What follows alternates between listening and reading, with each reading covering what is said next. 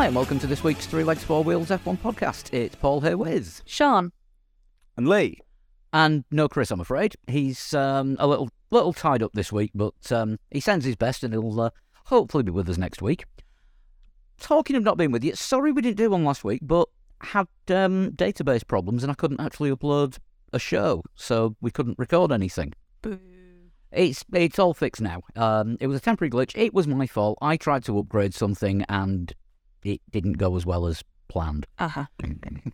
But the wonderful people at Cloud Above have got us through it, and if you ever need web hosting, make them first on your list, because, well, they're ace. What more can I say? We've put their logos on our sim racing cars. They have kept us here since... Did we start hosting with Cloud Above? Yeah, we've always been hosted by them since 2014, when we started the forum, even before the podcast. Wow! And then Does that still exist? No, I've wiped it all. But we started the podcast in 15. Yep, 8 years. Wild. I don't know. That seems so weird that we're. I mean, obviously because this is how numbers work, but we're closer, so much closer to 10 than we are like 5. It doesn't seem. It seems weird, doesn't it? How close we are to being around for 10 years doing this. 8 years worth of Mondays. Yeah. Crazy. It's bizarre. So as it's Monday and all the news is happening tomorrow, we'll do what we know from this weekend. Yeah. Right, Australia then.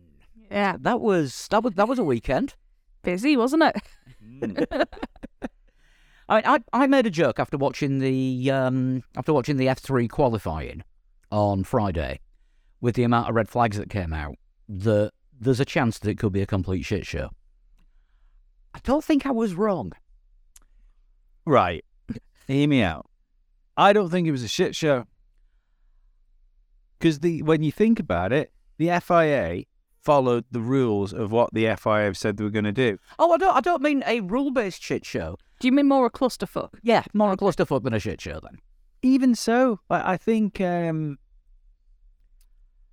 there's questions on whether maybe there's questions on whether a safety car, a red flag was needed, especially in the Albon case. I think that one's gone missing a little bit, because there didn't seem to be any huge damage to the barrier or anything like that. It was all turned around quite quickly. I think officially they said it was gravel, wasn't it? Which, yeah, if you get everyone bunched up behind the safety car, should be all right. But the thing is, I suppose it's unnecessary risk, and we live in such a litigious world now that if you can minimize the risk to marshals, most of which come and give their time for free, then it's probably a good idea. Also, it's horrible. I hate safety car procedures when you just watching laps tick down. You think, yeah, could be racing here. So I'm all down for dropping red flags, and even the when you look at last year the year before, when they messed up the season finale. We were saying back then, they should have just immediately dropped a red flag and restarted the race. And they've kind of done that now, and people still aren't happy. I think the person that was most happy about the red flag coming out was probably Pierre Gasly, so they could get the vacuum cleaner into his cockpit. Yes. And then he got showered, didn't he? I don't think he was so amused by the next one. No. Was it the next one or the one after? No, it was the one after, because there were actually 4 in total, even though one was after the checkered flag. Yes. Because I don't know if anyone noticed, but when Hulk broke down on the track, they brought the red flags out. Yeah. So, yeah, I mean, the FIA followed the rules, followed the guidance. I think the issue is more that the rules are not always the easiest to follow as a spectator, are they? They can be a bit sort of cumbersome, and you have this delay where, it feels like they don't quite know what they're doing. I think it's sometimes that's from the problem. It's from the viewer point of view, isn't it? You're like, oh, hang on, how do we know what's meant to be happening if they don't? And then I don't think the teams help either, because you will then get teams trying their very best to twist the understanding of the rule to benefit their team. Case in point, Haas, Yes. after the checkered flag, appealing or protesting. Yeah, but that was clearly nonsense. They knew that was nonsense when they were trying to do it. When what they were trying to pull, they knew was nonsense. It was just like trying to throw something at the wall to see if something would work, which it didn't. Yeah. I mean, one thing that didn't get followed was drivers following racing lines. We can definitely say that. Yeah. They had different racing lines. Some of them were on concrete. I must say that one thing, if they were, if you take F1 Twitter out of the equation, the people I've spoke to, because I people I work with and stuff like that, because I'm so into Formula One. Mondays at work is the first thing in the morning is like the race podcast is listened to, then the BBC podcast is listened to, and then you rip them off on a Monday night. Pretty much. But then regardless of interest of people around me, that's what happens Monday mornings at work. So because of that, the people that work with me regularly started watching the race so they don't feel so stupid on Monday morning. So the casual Formula One fans I spoke to today really enjoyed that. So if the idea is action, then the people that don't normally watch Formula One races were impressed by it. To which I said, you should probably watch Baku next week, because Baku's always mental. I get a lot of that at work as well, in that, I always know when it's been a lively race because the non-F1 fans come to talk to me about F1, and I'm like, what the fuck are you doing here? But yeah, I had a few of them today. I'm not at work at the minute, so I just have F1 Twitter. Actually, I don't. I've got everyone on Discord they're the sensible F1 fans. Yeah, that's on our Discord. We like them, sensible fans. It's I made the mistake sometimes of engaging with people just because not because I'm trying to. Fairly sure the same's been said about you. Yeah, but like there was a video, and all I did was ask. I really don't see the issue with this. Somebody put a video up of Sebastian Vettel, and they were like, "Oh, look what happened. He should still be in the car this year. Like, look what a handful this car was." And I again, the guy had Seb in his name. It was a picture of Sebastian Vettel. I probably shouldn't have said, I don't really see what's wrong here. It just looks like a slow lap. The car seems balanced. It just seems slow. And I was immediately fucking dunked on by like the most simpiest of fans you've ever seen. I mean, I've seen this level of fandom from Team LH before, but rarely the Sebastian Vettel side has been so vicious. You would think as well, if they're real fans, they would respect his desire to want to not be in the car. Yeah, you would do, really. But the internet's a strange place. Not getting any arguments from me. You know, I work on it. I know how strange it is. It's your fault.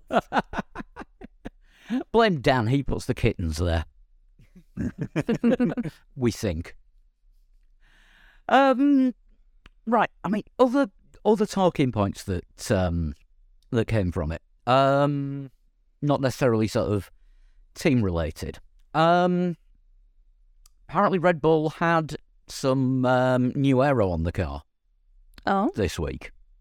That I think Ted was pointing it out on Friday in practice that they were running new front wings. So that might have only been an 8-second gap that he got rather than the 10-second one until Max ran wide. Yeah, it's unusual for teams to bring new parts to Australia. Yeah. I suppose it would normally be unusual because it would be like the first or second race of the season. Yeah, I suppose by this usually bring point, a whole new car. yeah. But it's unusual for teams to bring new parts before Spain. Yeah.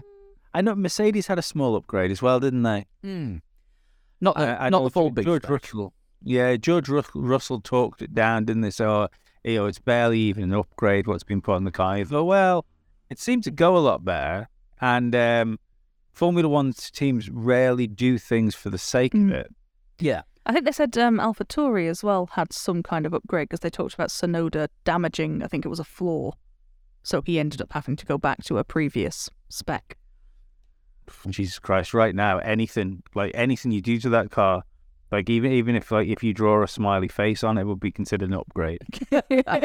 Actually, there's one thing that showed that Red Bull were running a new front wing on the grid when you pointed out, Sean, they'd stuck everyone round the back of the car.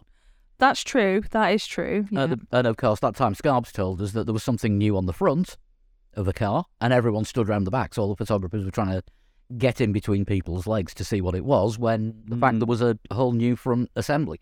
I really enjoyed during one of the red flags, Toto doing about 3 or 4 casual but not casual walk pasts of the back of one of the Red Bulls. Like he was kind of like looking up its skirt. He did just like a couple too many passes. I often wonder, how efficient the sneaking on the teams is. Like when you and don't get me wrong, obviously all these people know infinitely more about this sport than I do.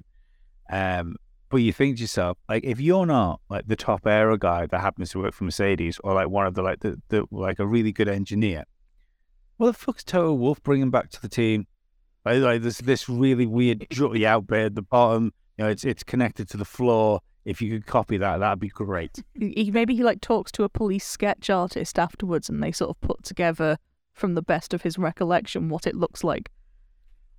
I mean, I've often thought that with drivers, the drivers that stuff like underneath cars and stuff. You go, are you just doing this to look cool? Yeah. I'm convinced that's all it is. They walk back into the garage, and go, yep, it's got a flaw. I reckon there's maybe about 2 of them that know what they're looking at, and the rest just copy so that they look like they're part of it. I was going to say Vettel was a constant examiner, but I think he's in the category of he tinkers, doesn't he? He does like mopeds and sort of like ye olde scooters and stuff. So he might at least be able to say this bit's changed, that bit's changed. I don't think Fernando would be too fucking daft either when it came to it. No, he'd just try and rip it off and then claim it was somebody else's fault and he wasn't responsible and he wasn't there at the time. Just looking for the USB stick.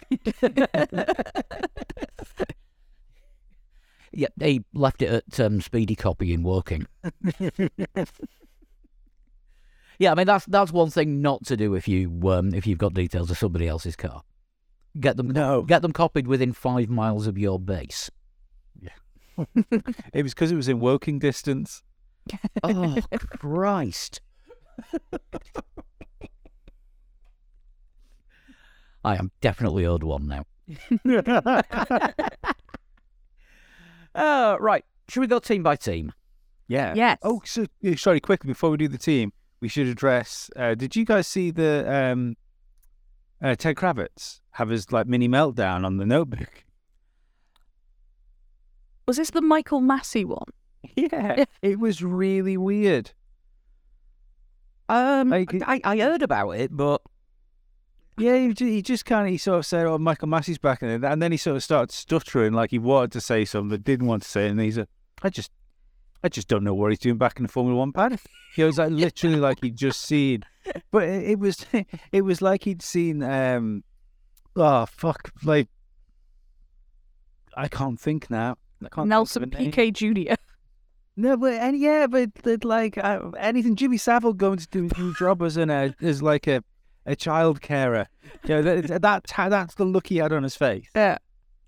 I mean, the fact that Michael Massey was in the paddock was probably because he now is sporting director of Supercars, which were one of the support series this weekend. Yeah, well, yeah, there is rumours apparently that the FIA want him back in some sort of capacity, as like on an advisory role. I don't know. He didn't shower himself for glory, but surely that, to be honest, I would have thought after such a clanger was dropped, I feel it shows like the measure of the man to actually go back, because in that situation it would definitely be easier to go Formula One paddock, never again, mate. Mm-hmm.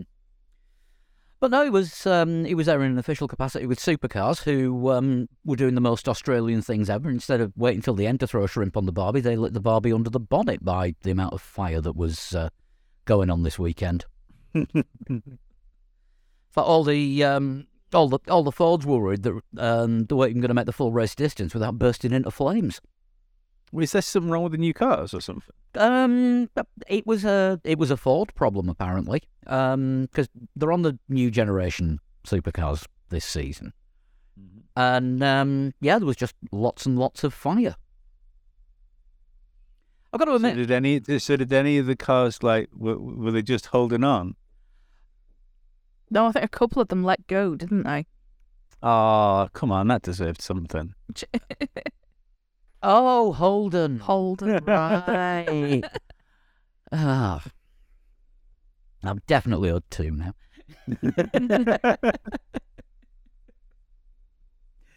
Right then, start at the back, which I think technically is Williams. Albon in 16th and Albon DNF, Sargent 16th and DNF'd by trying to take out De Vries. When they're not trying, he very successfully took out De Vries. It was looking like a great weekend for Albon up to that point. Yeah, really, really strong qualifying. Kind of had said straight after qualifying that he assumed he was going to get swallowed up and would be going backwards, but actually had picked up a couple of places and I think was running 5th or 6th. Yeah. And then the back end of the car just let go and chaos ensued, and gravel. Mm. The Williams, definitely the second most improved car on the grid this season. Absolutely. Apparently that the section he crashed at, he'd been on the limit at just every lap of every practice as well, and that particular section, the Williams was the quickest of any car through. Mm-hmm. Well, yeah, he was constantly setting purple sectors in sector 2 during qualifying, which surprised the hell out of me. Genuinely, I mean, it's a shame he finished this weekend like he did, because after that qualifying session, I turned around to my dad and I was like, I don't know where it would be, but if top teams aren't looking at him again now, there's something wrong with the world. I think so. He's definitely got the quality for it. Yeah. And I mean, it looks like Williams could be in danger on certain circuits, because this isn't going to be an every week thing, but on certain circuits, giving him a car that is actually worthy of him. Mm-hmm. You know, I can see Williams struggling in Baku, but we'll talk about that in a few weeks, because we've got 3 F1-less weekends. Is it 3 weeks till the next race? I thought it was 2. No, it was meant to be China in 2, but because it got cancelled for China reasons, skipping straight on to Baku. Yep, the next race isn't for another 27 days. That's a shame. Gonna have to find something else to find a hobby. Yeah. Is that's new McLaren time, isn't it? That Abu Dhabi. Baku. Yeah, new McLaren Abu Dhabi isn't going to help anybody. It's new McLaren in Baku. Yes, I think that is what they're... Or as I tweeted at the weekend, the B-spec excuses, because the ones that they're currently using aren't really up to scratch. Mm-hmm. Sargent on the other side of the Williams garage, unlucky weekend, really, because I mean he didn't get out in FP2 at all with electrical issues. Had a bit of a breakdown during FP1, and he was okay in qualifying, but said himself he could have gone quicker. Yeah, I think he had a spin, didn't he? Yeah. Something helped him. There was like a gulf between him and Albon though in qualifying. And I know he might maybe had he raced there before. I think this was his first race weekend, wasn't it? Yeah, because F2 is an excuse there. F2 and F3 had never raced there before this weekend. I think he might just have a problem that he's like his teammate is an on-form driver that's really got something to prove. Yeah, it possibly is making him look worse than he necessarily is. He's had a bit of bad luck, and ideally needs to stop driving into the back of AlphaTauris. I think compared to the Sainz and Alonso incident, I think he did quite well to not get a penalty. Mm. Yeah, I mean, he's the rookie. He's in the. It's Williams are doing the same thing all over again. They've got the really good world class young driver, and somebody who's got to prove himself against him. Yeah. Any teammate of George Russell's was on a hide into nowhere. Mm. And I think that's the thing as well, because the Albon's quite a young driver as well. Maybe that looks worse too. For instance, like Zhou seems to be fairly on top of Valtteri Bottas. Mm-hmm. But when they were first teammates, nobody really expected Zhou to come at Bottas, and so he's had this like slow incremental creep up to being on the same pace as him now, I think, outpacing him. Whereas when you've got two drivers of the same age, it's like Piastri and Norris. Piastri will have a grace period, but you still expect drivers of a similar age, even though one has like a little bit more experience than the other, you want them on the same page pretty quickly, don't you? Yeah, you've got to get the new guy up to, for want of a better description, the old guy's pace. Yeah. Within half a season. Yeah. I think that half a season is probably like realistically what you'd want. Yeah. I mean, obviously, in the case of Latifi, it definitely didn't work, but no, that was a failed experiment. Yeah, I don't think Sargent is a Latifi. No, I don't. No, I think he's more of a Zhou. Yeah, just needs a little bit of time to get used to it. Yeah. Right, this one's going to take a bit. Just for one major incident, Alpine next. Oh, why is it Alpines manage to find each other constantly? No, I think it's Ocon's. Ocon seems particularly good at finding his teammate. Is it the BWT sponsorship? Any car that gets put in BWT pink, you've got to take your teammate out. Possible. Do you think it's because it's all you can see on the track? Yeah. Oh, pink! Drive into it. How do they do it? I don't. Well, I mean, to be fair, this was not Ocon's fault. This was Gasly's fault. Yeah. Yeah. I mean, Gasly was lucky to escape a penalty as well. Yeah. If we're talking about escaping penalties, and of course, if Gasly had got one, he would have got a race ban. Yes, because Ocon went and did his media interviews, and without being sort of shitty to his teammate, had very much been like, "Oh, Pierre came across at me. I don't think he saw me." Very much sort of in the media seemed to be laying the blame on Gasly. You kind of got the feeling maybe then someone went, "He's on 10 points. Say it was both of you," before they went into the stewards. Yeah.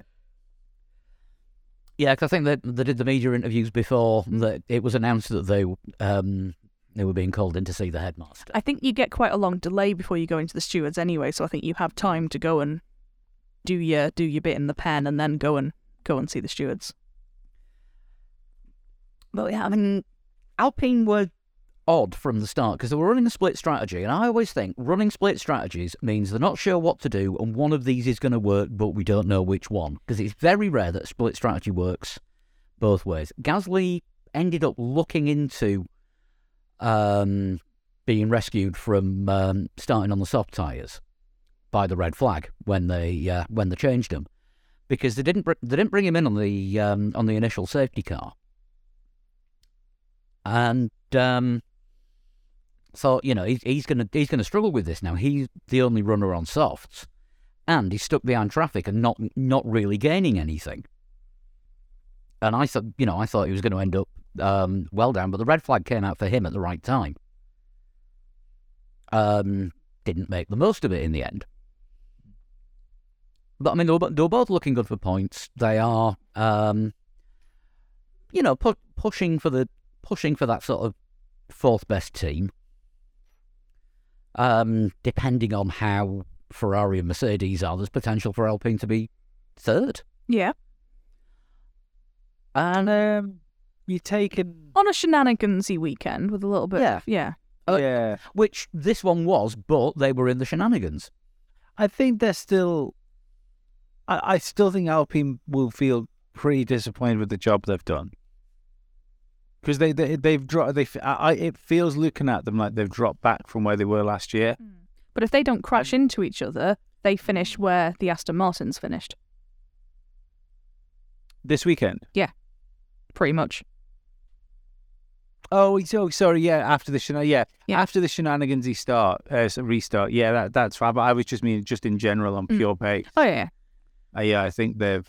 I think that they're one of the disappointments of the year for me. I think. No, it's hard. It's hard for me to say disappointing because Haven't seen the best from them yet. Yeah, I think we're not- they haven't had the clean race weekend. we've not seen what they're actually capable of without either something happening or them happening too. But that's the thing, isn't it? That's what you get from a Gasly-Ocon partnership. Yeah. It's like hiring two Charles Leclercs and then being confused that all you get is bad luck.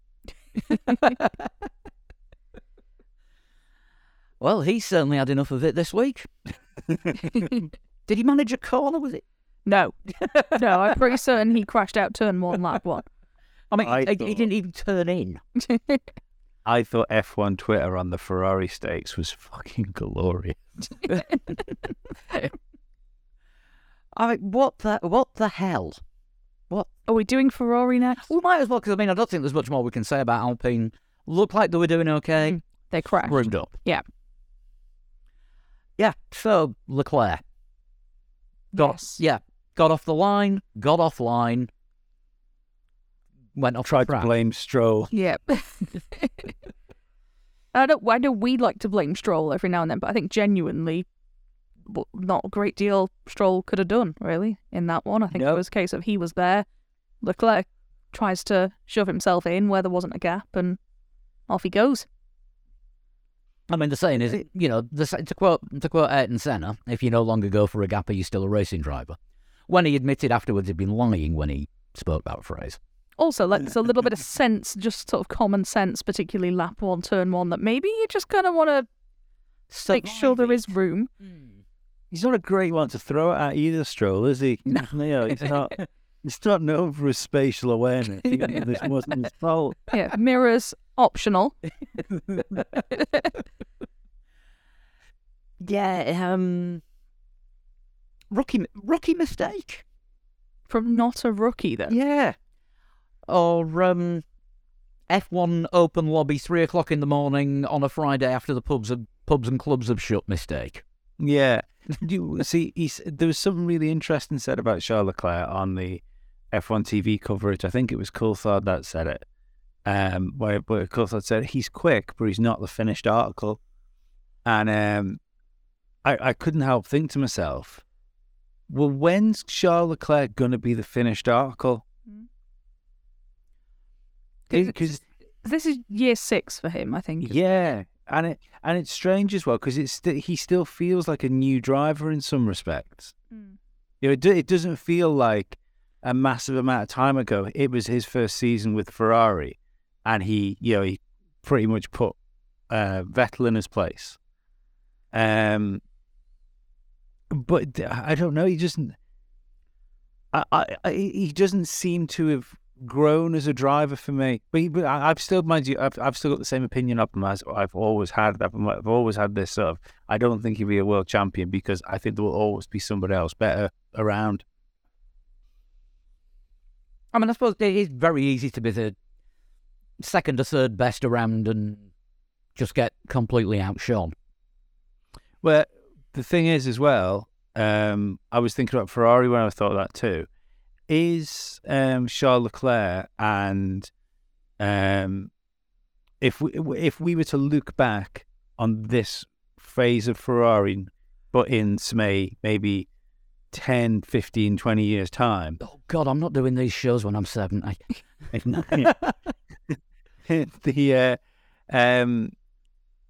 Is this era of Ferrari this generation's Berger or Lacey Ferrari? Oh, God, no, because, I mean, they've had more than one win throughout the whole thing. Oh, right. They're not... We'll give them wins because, like, Lacey and Berger probably deserved a couple more wins apiece. I mean, Lacey got one. Yeah. And Berger won a race, did he? Did he not? I thought Berger. I think Berger won about 3. Yeah, that's what I mean. I think they probably deserved like a couple more wins each than they actually had.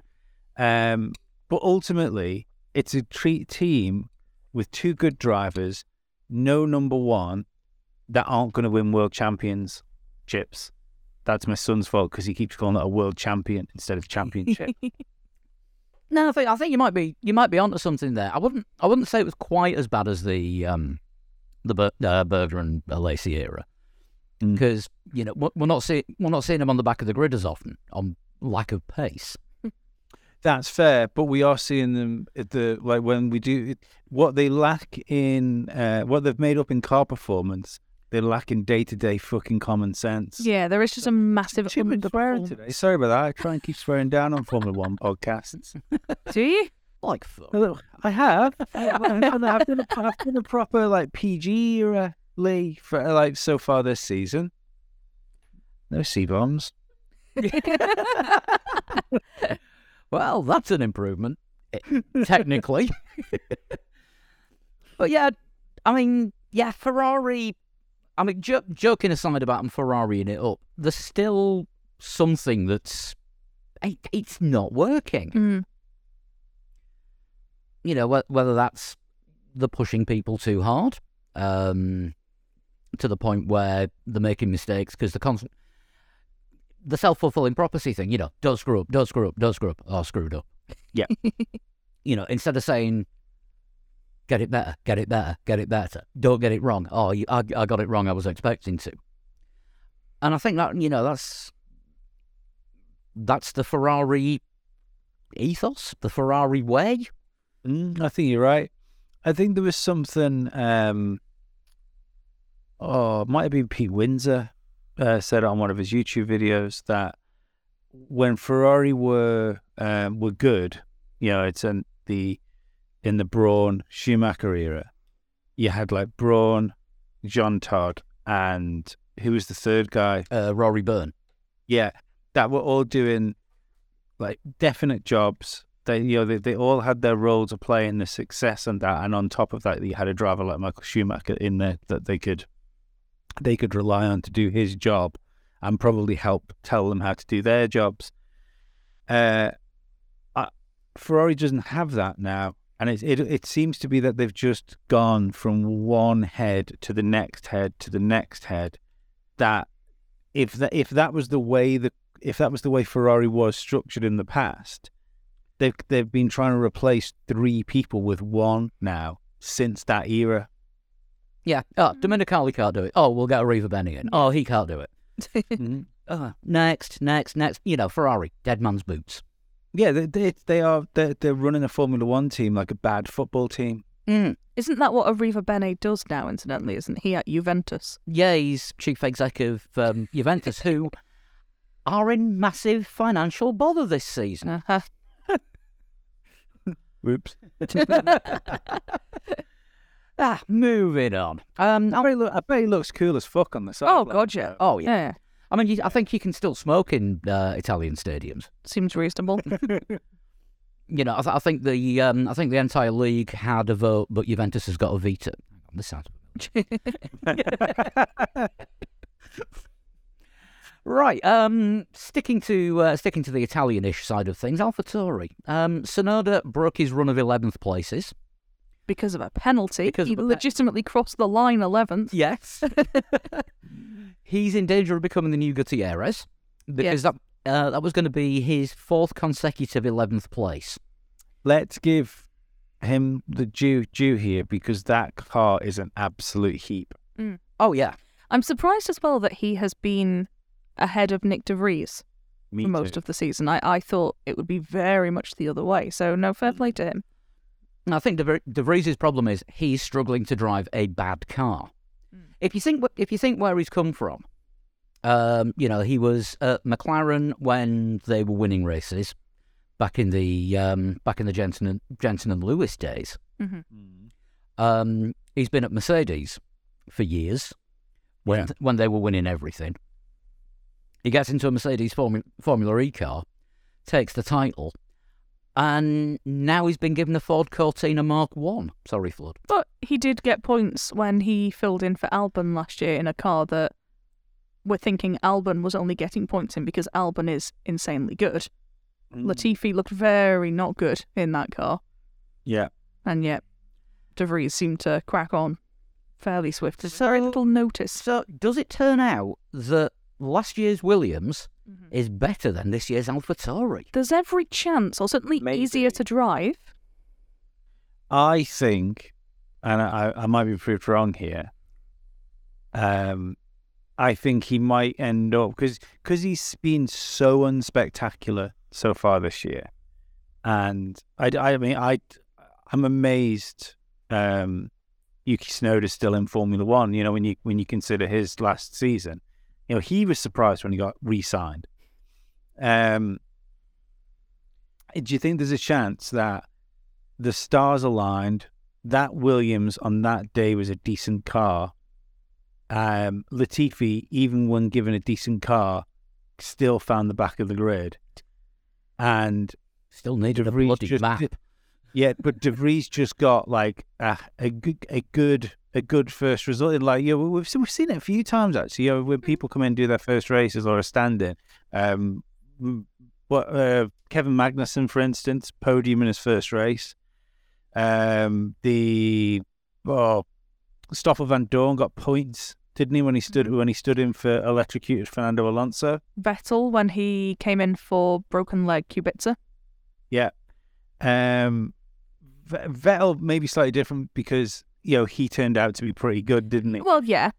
But we didn't know how No, good when we it was had in no that data on him at that point. yeah, I feel maybe we got carried away with Nick De Vries, because he had the pedigree of being Formula E world champion. Mm-hmm. He looked like he was, he didn't get a go in a Formula One car, not because he didn't have the pace. It was just because at that time there was just nowhere to put him, and he had to go to Formula E. And then he did that in his first race. It was like, oh my God, right? He's found his place. Somebody get him in a car, and maybe he shouldn't have been in Formula One in the first place. I don't know. It's hard to say because the AlphaTauri is an absolute dog. Yes, it is. Yeah, I think 3 races in might be too soon to write him off. But yeah, I was expecting I might be more. proved wrong. Absolutely. Yeah, I mean we were all expecting more, but we were all expecting more from the car. Well, yeah. Yeah, that's fair. Not much more. More. There's threatening points a bit more. Yeah. Point. You would think if you were coming into AlphaTauri, that you're at least going to be it's solidly in contention for points without the world collapsing around you to make it possible. Yeah. So I mean, what do they need to do? Well, get on with it for starters, because Red Bull have got 5 drivers in F2. So if they both have a bad year, I think this is the end for AlphaTauri. It has been rumoured that they're looking at renaming it again, isn't it? That they don't like the AlphaTauri brand on that car. Well, that's going to be worth an extra couple of tenths. No, but I mean, like, there's been rumours that Red Bull want to cut loose having 2 teams to save some money. I mean, they what was it? They officially denied that the team's up for sale, or they're making them move to the UK. Yeah. So nailed on, one of those is going to happen. Yes, it's being sold to the UK. Yeah. It makes you wonder whether I wonder if they've been given an ultimatum. Not an ultimatum, just more of a, right, well, Bill, like, you're having less input from the Red Bull side. Do it yourself. If you don't do it yourself, we're gonna really start thinking here. Yeah, I mean, it would be, it would be logical if they're under pressure. I mean, that, the story about them being either sold off or moved was in Automotor und Sport, who we trust. And Red Bull as an organisation were very, very quick to deny that was even being contemplated, let alone discussed. Which, of course, means it's happening. That's the yeah. And maybe Red Bull have backed away from them a little more this season, just to show potential buyers what the team can do, which could be an absolutely fucking massive mistake. Yeah, I mean, maybe they're going to be the next Ford factory team now that Ford are coming back into F1 as the Red Bull engine supplier. And maybe they'll be, I don't know, Ford's factory mule or something. Maybe. I think because they're coming in with the partnership with Red Bull, will they need that? Because they're going to be in the back of a Toro Rosso. Well, no, sorry, we're talking about that's why I'm getting confused. Sorry. The You getting them confused with Alfa Romeo? Yeah, we're doing them next. Yeah, I was getting I was getting my fucking Red Bull cars all mixed up as well. It could do, it's if they want. It's what's worked with Honda actually, hasn't it? The reason the Honda engine came around is because all of a sudden they had 4 cars to put the engines in, and 2 of those cars they didn't care if they blew it, burst into flames or not. Yeah, so I mean, if Ford take over AlphaTauri from Red Bull, then they've got the factory team and they've got Red Bull as their partner team. Yeah, it's fair. Yeah, it's a good point. It's just how Mercedes and McLaren were when Mercedes first came in as a constructor. I think the worrying thing is though, they've done such a bad job at designing the car, and especially when you've got what's his name? What's the team principal's name? No, French Toast. Franz Toast.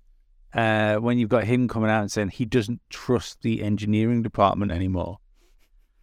I missed that. I mean, I missed that one, but it sounds like something he'd say. Yeah. Yeah, no, he basically he was saying like he was insinuating that he'd been lied to by the engineering department of what the car was capable of and like where it was when they were designing it and in the wind tunnel and stuff like that. And he basically said he didn't trust the team anymore. This all smacks of Paddy Lowe's most of a year at Williams. which is the worst children's book. Oh, God. We'll move on to Alfa Romeo now. Right. Is it me, or is Bottas just gradually becoming more and more anonymous and participatory? The best thing you can say about him this year is, well, there's the mullet. He got his arse out last week on some magazine that Twitter had a lot to say about. Yeah. See, I don't mean to I don't know, sound like granddad here when it comes to this, but I don't I don't enjoy Happy Bottas. But there's just, I think it's all well and good doing stuff like that. Like when, obviously got a little bit sadder for Daniel Ricciardo and McLaren. But when you got Daniel Ricciardo in like Red Bull and even Renault towards the end of his Renault days, goofing around, because he'd goof around and then he'd get in the car and he'd absolutely do the job when he got in the car. Yeah. But watching Bottas goof around and then get in a car and go out in Q1, it hasn't got the same vibe. Yeah, because he hosted like a gin tasting night at some point during the run up to the Australian. I think it was like the Tuesday or the Wednesday. He did some kind of like gin with Bottas. It was the gin they had in the paddock outside the Alfa Romeo. Unless he's genuinely looking for side hustles, then I could understand that, because I don't think his main hustle is going to be Formula One for too much longer. The way he's performing this season, no. I mean, we've joked about Anonymous Sauber before, and he's embodying it. Yeah, he's took it to the next level. Yeah. They might as well paint that car blue, white, and gold again. Yeah. I'm calling it now. He's my vote for the participation award again. He was there, especially with what's happening with that team as well. They're probably going to want. They're probably going to want to keep continuity to a certain degree.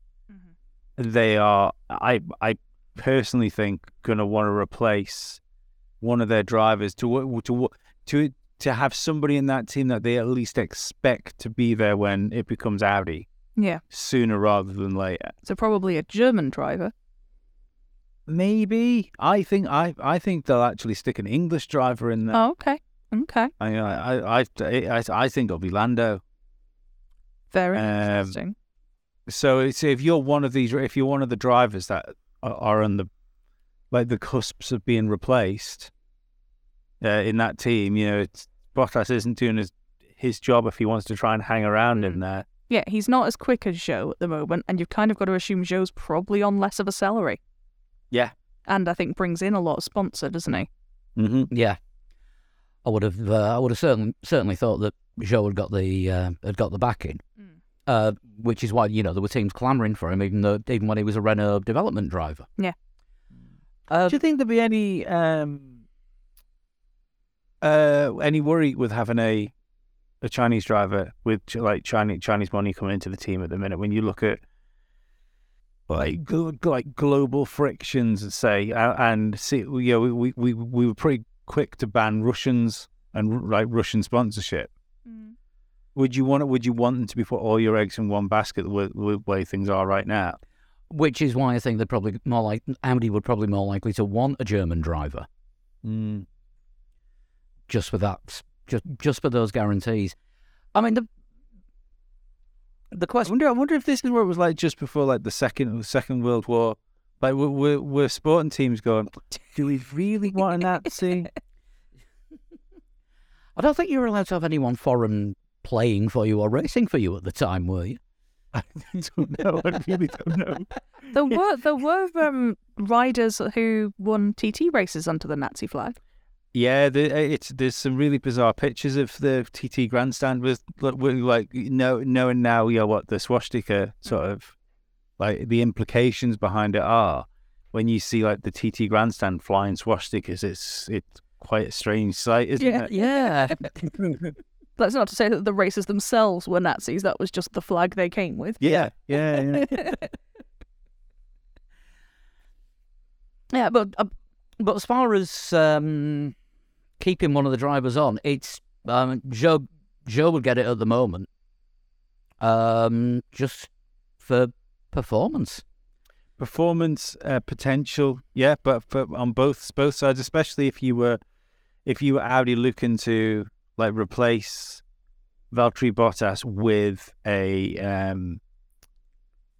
with somebody with some more experience, then you wouldn't be so worried about having a second driver in Zhou without as much experience. Yeah, I mean, who Audi actually got? What driver wise? Yeah, I think they'll go from inside Formula One. I don't know if they're looking at coming in to be in a like a real team, like that's going to challenge for championships and stuff like that, because they're going to want a star driver, aren't they? In the same way as Alpine, when they were making noises about wanting to be, they were going to be a manufacturer, be challenging for world championships in like 2.5 hours or whatever their prediction was. They looked at having Fernando Alonso as like a mission statement, didn't they? Yeah. Probably the same with Alfa Romeo, actually, when they signed Kimi. I know it was Kimi sort of past his best, but he's a world champion. Yeah. And Bottas was world champion adjacent. I think unfortunately now he's points adjacent. I think Lando ticks all the boxes for Audi. Starting the 2026 silly season early. No, for next year. I know he's under contract. I know he's under contract with McLaren for next year, but Daniel Ricciardo was under contract with McLaren this year. Contracts are they've all got it. You've got a way out of them all the time. Usually large amounts of cash, which McLaren probably don't have after giving Ricciardo that much. No, it's only Guido van der Garde that seems to think a contract is actually unbreakable. Well, now there's a thought for the Alfa Romeo's sake. That no one is thinking that. Absolutely no one is thinking that. I've got working out for the Lando move instead of staying in McLaren. If the B-Spec car doesn't do anything, which I don't think it's going to, because it doesn't make sense for the B-Spec car to do any good, and they're sacking Key, because this is still going to be concepts that have come out through Key, aren't they? So yeah, if all of a sudden their B-Spec car is good, it's almost like going, Key had it right in the end. Damn. So I don't expect much improvement from McLaren with the V-Spec car. They might get closer towards the midfield, but I don't think it's gonna be like night and day and put them back up where they were like last year or the year before. Or certainly where Lando was. Yeah, well, yeah, exactly. So if they've got to go straight back to the beginning to start designing a new car, that probably isn't really going to do anything this year. You're still looking at 2026 again this is going to be the year for McLaren. Given McLaren haven't been able to do it, if you were going to bet on any team giving you a good car for 2026 and you were Lando Norris, would you bet on it being Audi or McLaren right now? I would bet on Audi, even though they weren't in the sport, to come out with the goods, because they're not going to enter this flippantly. It's interesting. It is one to keep an eye on. Yeah. I'm not sure, because, I mean, obviously Audi have got the 2-year run-up, because they're moving to being a Sauber partner from next year. And then the whole thing becomes Audi 2 years later. Mm-hmm. I wouldn't be jumping straight away. I would want to see what they can do from the start. Are you jumping straight away, though, if they've got that year to sort of ease into it? I'd maybe look at year 2. Year 1, let them find the feet. But what if someone else jumps before you do? Because this is the thing, you're given the opportunity here to. Nobody could have guessed the success Lewis Hamilton would have had in Mercedes. We all thought it was ridiculous leaving McLaren to go to Mercedes when you look at where they were. Yeah, and the best move a Formula One driver has probably ever made. Yeah. And Sam Rosberg got his title as well. He went, he was at Mercedes from the start. Look at you talk about needing to be in the right place at the right time. Jenson Button won his world championship because he stayed in. He was in a team. I mean, fair enough. It kind of went the opposite way, didn't it? Because it was the manufacturer when he was in the team, and then when the manufacturer left, he happened to win. But I think if you go to a project that you think at some point this might bear fruit and stay there, then you've got better chance. Whereas McLaren have done this too many times now. Too many times. Button was only in the Brawn because he couldn't actually, because Honda pulled out that late, he couldn't get anything else. There was a chance of a reserve role with Toro Rosso. Yeah. And that was it. But if McLaren have done this too many times now where they've looked like they're sorting out and then they've dropped back down, even back to when Button was in Mercedes, in McLaren. In 2011, it looked like they were starting to get it together again. He was second in the championship, and then it all fell apart. Then they've slowly built up again after the Honda era. Now it's all fell apart again. I think, twice, hasn't it, fell apart for them? So I just don't. Someone said something on someone else I was reading the other day where they were saying I know they're bringing the new simulators, wind tunnel online, and it seems strange saying it because the technology center looks so impressive, but it's completely outdated for modern Formula One. And that's the problem with Formula One, isn't it? The technology does move so fast. Yeah. That if you take your eye off the ball for a second, you will get left behind.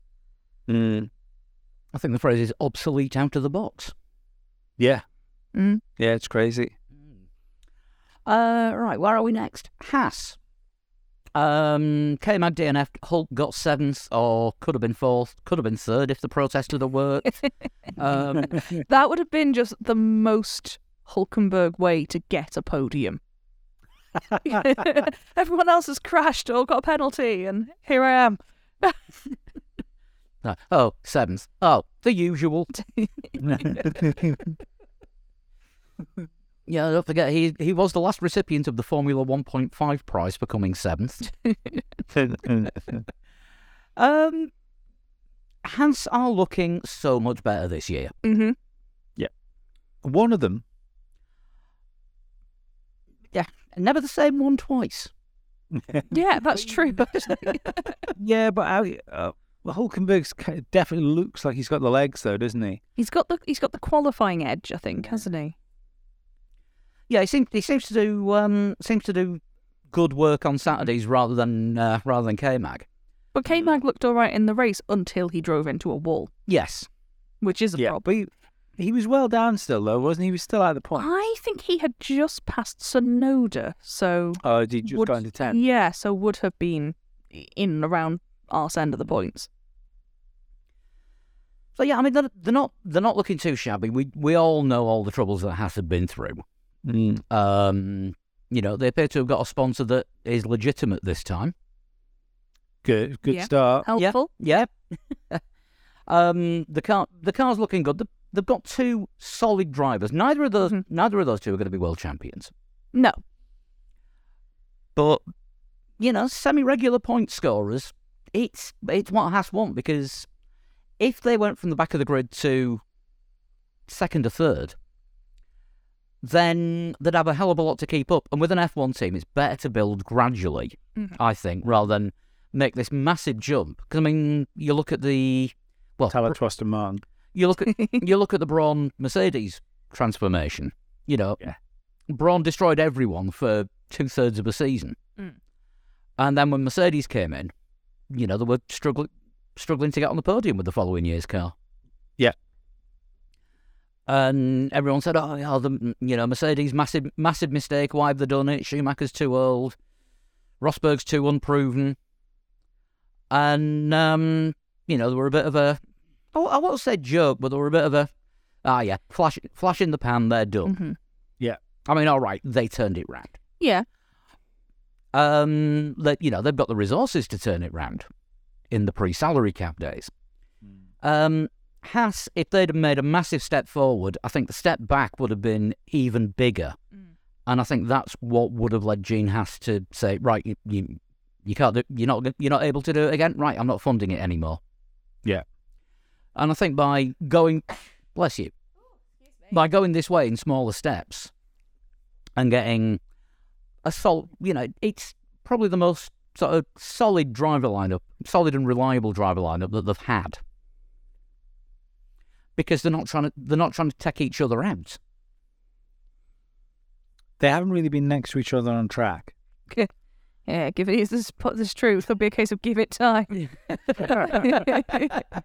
They'll get that. I mean, there may be threats of ball sucking to come later on after the upgrades, but but no, I'm enjoying seeing what they can do, and because even though we apparently hate Americans, Yeah. Yes. Obviously. yeah. And, I'd really like to see them and Andretti at the back of the grid. Sorry, I'd really like to see them and Andretti fighting for points. But yeah, I mean, I don't know what I'm going to do in 2.5 months when I'm in Tennessee hating America. you're in the South. Most people get accused of hating America in the South, even the Americans. But no, I'm enjoying Haas this season for different reasons for why I've enjoyed Haas in the past, because they're not the comedy team anymore. Yeah. It's good. And Hulk has proved that 3 years away with the odd substitute appearance, he's doing as good as he's ever done. I think that's the thing, isn't it? Like Hulk's there's definitely so much talent in Nico Hulkenberg. Just one of those drivers that's he never seems to be able to fulfill his potential. It's weird. Yeah, when things look like they're going right for him, something happens. Yeah. I like Hulkenberg. He seems like one of the nice guys of Formula One. Yeah. No, doesn't seem to get riled easily, and he's fairly easygoing. I mean, maybe that's what he's missing, the sort of killer instinct. Maybe. Johnny Herbert always said he was too nice for Formula One, and that's what he said before. Maybe if he made a few less friends and upset a few more people, he'd have had more success than he did. Yeah, that kind of works. I mean, you look at world champions. You know, I mean, You've got to have a bit of an edge, haven't Yeah. you? You've got to be selfish. you know, I mean, when Seb was winning titles, he had that arrogance about him. You know, Mr. Pointy Finger. Schumacher, you know. No, I think the last sort of nice world champion was probably Jensen. Yeah, Yeah. I think you're probably right. And before that, Damon. Kimmy? Would we put Kimmy down as a nice world champion? We don't know if he's nice or not. That's the problem. Yeah, that's fair. Yeah. Oh, take that. Yeah. You know, same with Hakkinen, the original Iceman. I mean, and oddly enough, we are talking about with the guys we're looking at as being like the nice guy world champions. We're looking at single one-off world champions as well.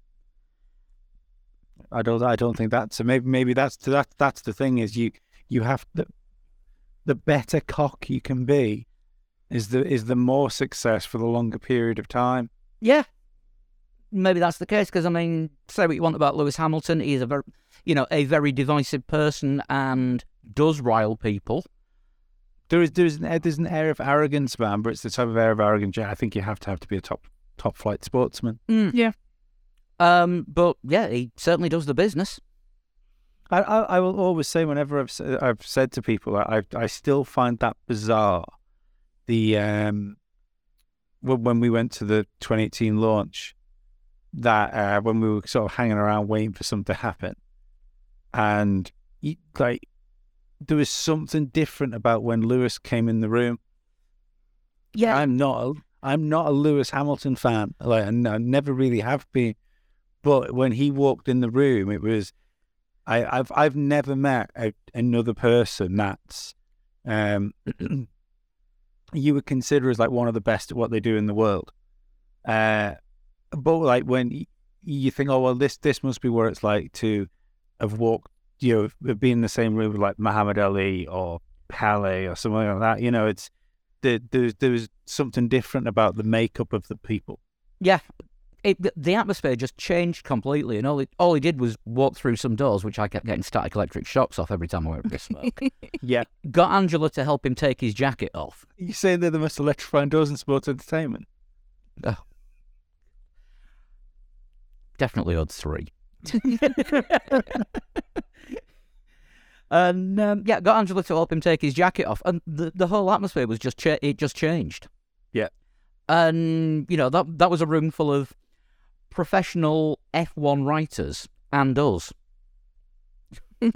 Yeah. Professional journalists and a couple of out and out absolute bloody chances. Yeah. Yeah, that was weird. Strange. It's even weirder the fact I had to go and throw up in the toilet. You nearly threw up on Billy Munger. I nearly threw up on Billy Munger, and I nearly threw up in the middle of Lewis's press conference. I'm sure Like, there's of some all interpretation where that is a hate crime in both forms. I have I've got a funny feeling if I'd have done it well, Bottas was there, like somebody would have made Bottas clean it up for me, but like Lewis, you can't do that around. Wild. While we're name dropping, let's move on to the other team that we met that year, McLaren. Yep. Lando in 6th, Piastri in 8th. Piastri getting points at his home Grand Prix. Every Australian seemed to struggle at some point of the weekend in whatever series. Yeah. The Daniel Ricciardo looked like he was struggling with his life when he was on the pit wall. There were some memeable moments from Danny Rick in the garage, I happened to notice, because he kept mugging for the cameras quite a lot. Did you hear the interview when Ted Kravitz grabbed hold of him on the notebook?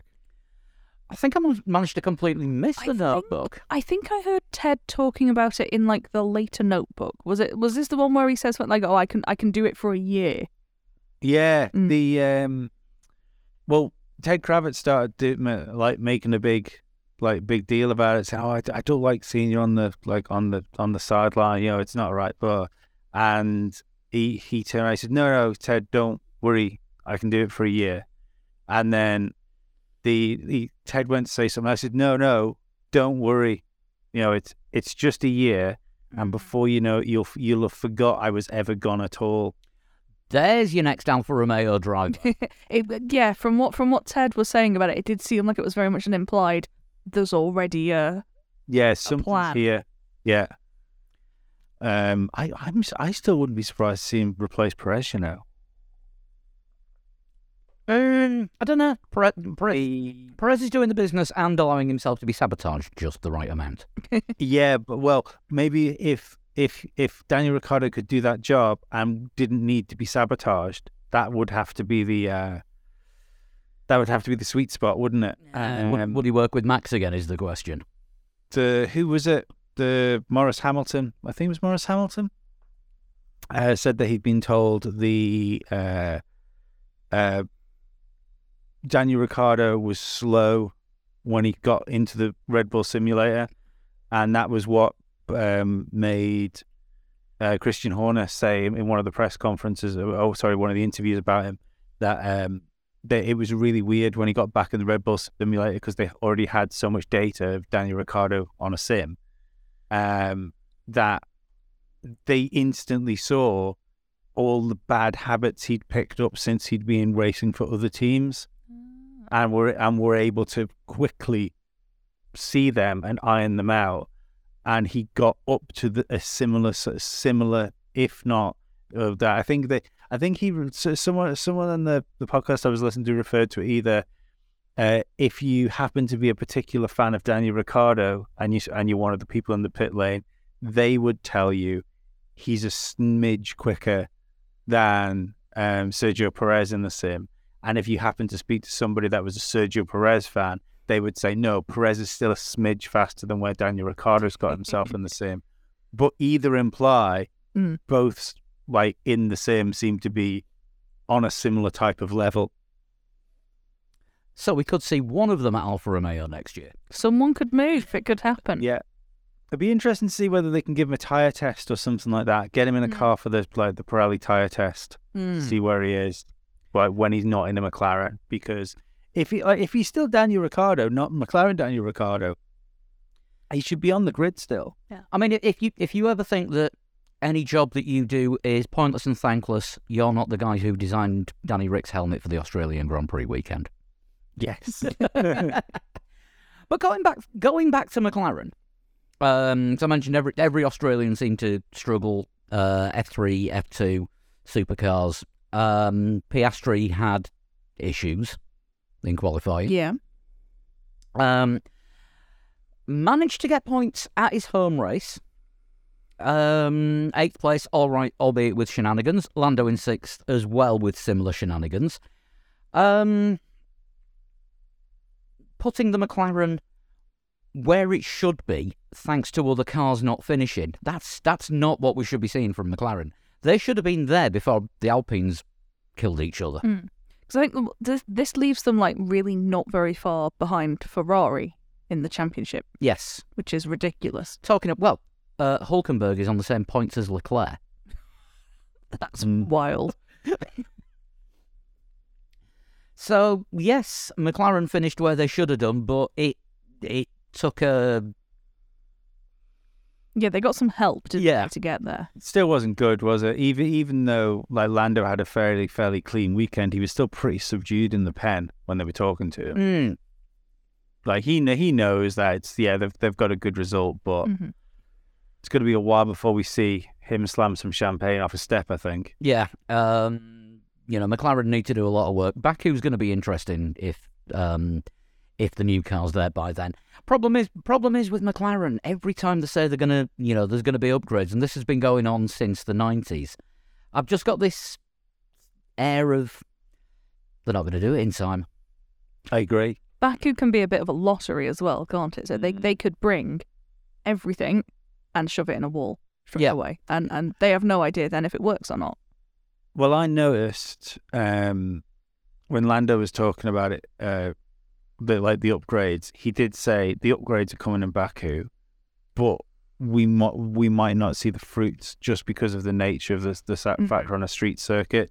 They're upgrades that will improve the car, but you're going to see it more in the coming races. And you go, that So why That bring it feels to Baku? Yeah, but and it also feels like something someone's told him to say. Yeah, Mm. get the excuse in now. Yeah.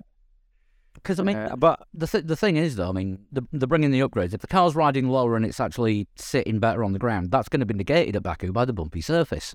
yeah, Mm-hmm. Because you want to be running low on a nice flat track, not a street circuit. You know, with the best will in the world, you can level out any street circuit, but there's still going to be welded down manhole covers and freshly tarmacked over cobblestones. and slippery white lines. Yeah. And a castle. Yeah. I just wonder if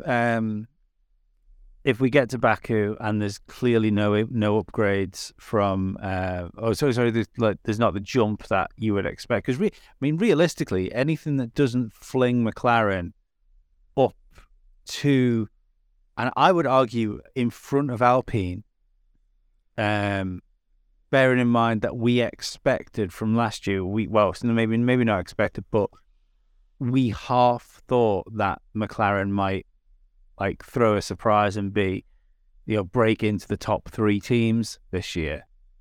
Anything that doesn't put them top or equal top of the midfield is a failure.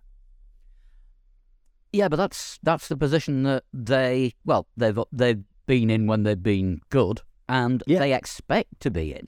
Mm-hmm. Yeah, and that's how they always talk it up. Mm-hmm. We're one of the longest standing and best teams in Formula One. So why are you struggling to get both cars into Q2? And it means nothing. Look at Ferrari. Yeah. Ferrari have all the time, money, resources in the world, and they have the pull of Ferrari to try and attract people to the team, and they just constantly keep shooting themselves in the foot. Yeah, you can have the name, but if you haven't got the performance and the results to back it up. Oh my God! I used to always call Nico Hülkenberg the German Jensen Button, didn't I? You did. Are McLaren the British Ferrari? Oh, interesting. On current form, potentially. There is every chance. I mean, at least they can count to 4 in pit stop. Yeah, that's fine. Right, so we've had the German Jensen Button, the British Ferrari, now the green Red Bull. Yes. Which, to be perfectly honest, they've got Red Bull philosophy, but it looks nothing like a Red Bull. It really doesn't. It's just a good car. They Yeah. just built a solid Formula One car. Yeah, by spending too much money on it. Don't forget, they went over the cost cap, and it wasn't catering in their case. How much did they go over it? 5 million? Was it? They didn't get penalised though, did they? Not like Red Bull. I think theirs was like a lesser breach somehow. I can't remember what exactly the wording was, but there was them and Williams, was it? Yeah. Did they misfile rather than go over? I think Williams misfiled and Red Bull made accounting errors putting things in the wrong column. Uh-huh. Sorry, Yeah. Aston Martin. Red Bull just said it was all on catering. Right. Okay. Um, It's working though. well, yeah, it's, third and fourth. Mm-hmm. I mean, if they can repeat this, especially with the facilities that haven't, that are being made, we were in danger of having to call Aston Martin like a genuine, proper, fully fledged, premium Formula One team. Yeah, which is what the Silverstone team's always wanted to be, but has never had the funds to do so. Mm-hmm. Yeah. Great. Except when they were Midland, which they were barely a Formula One team with no money. And then Spiker, who realised that, oh, hang on, this is more expensive than we thought. Yeah, this is so difficult. All they have to do is get Paddy Lowe to tell them making Formula One cars is difficult. But Alonso making a good career move and being happy and jolly and... It's confusing. It is. I still say that Vettel's bad luck bad lucked Alonso's bad luck, making Alonso's bad luck good luck. He's never been off the podium this season. No, and fate even tried to make it so this weekend. Even that didn't work. Well, Sainz did.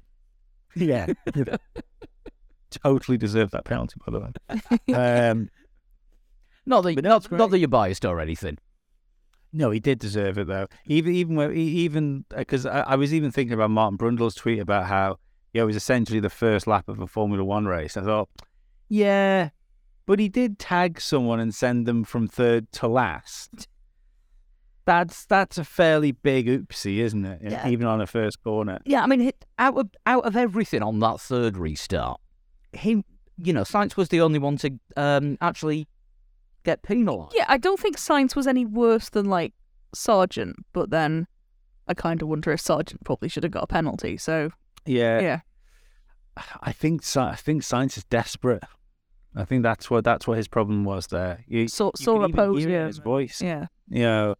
Joey didn't do his pit interviews after the race. Did he not?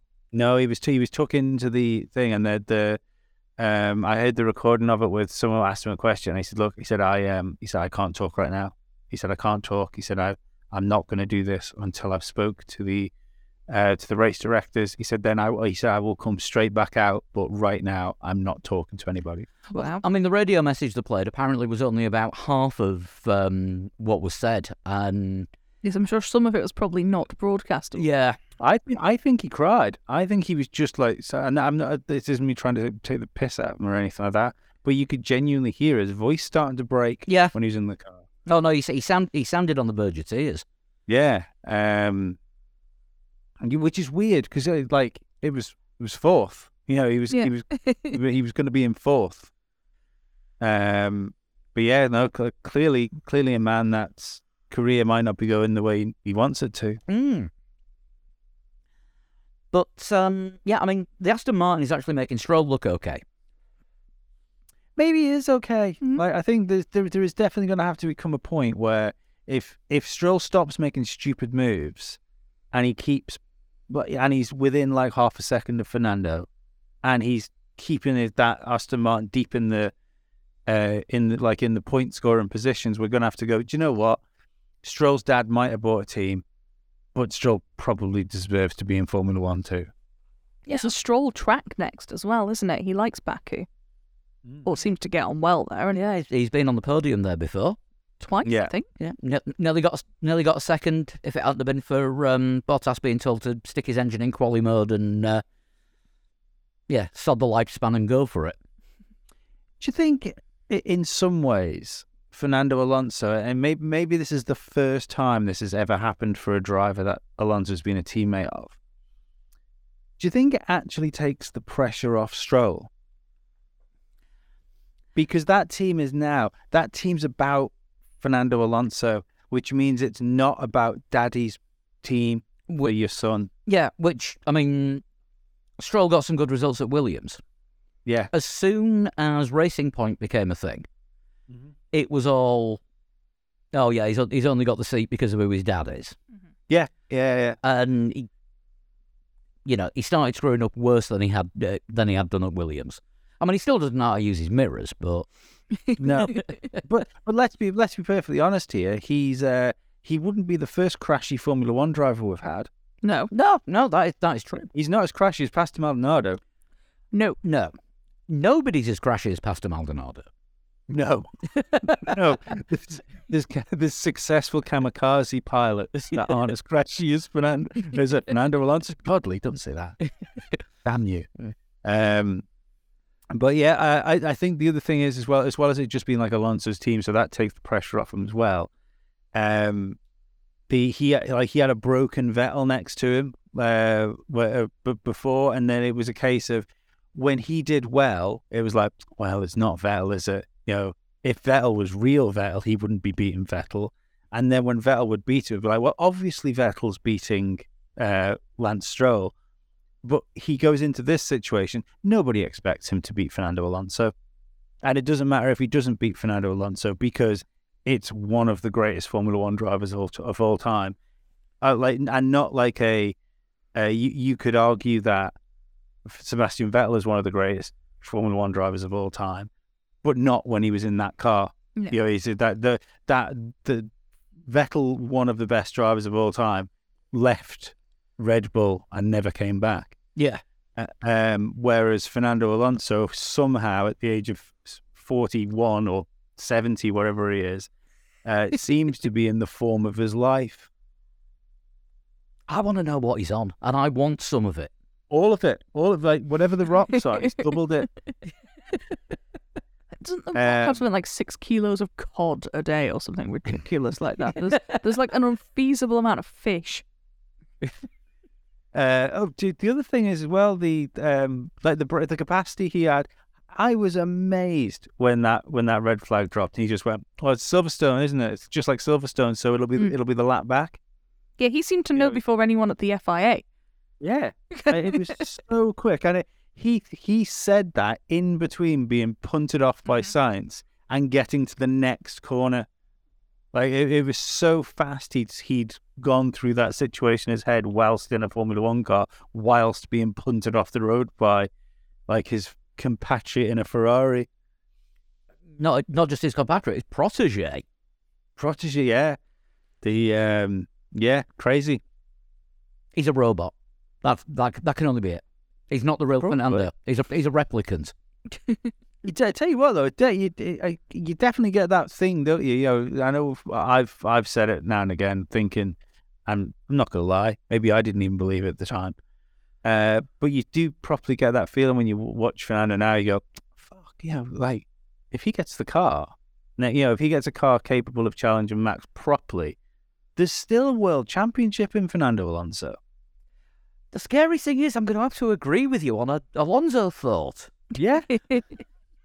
Like if that Aston Martin was what, a second quicker, probably. You know, if you factor in sandbagging for like what Max is probably doing, if there was another second in that Aston Martin, that'd be a championship battle between him and Max. Well, talking of sandbagging, George Russell said that he reckons Red Bull are sandbagging just so that FIA or Formula One don't change the regulations to hinder them. Yeah, I'm not sure. I think Mercedes, that might be Mercedes and George just saying stuff.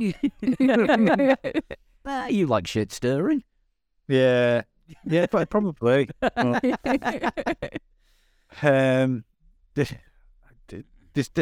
Someone needs to catch up though, because he looks unstoppable, doesn't it? Yeah, that Red Bull.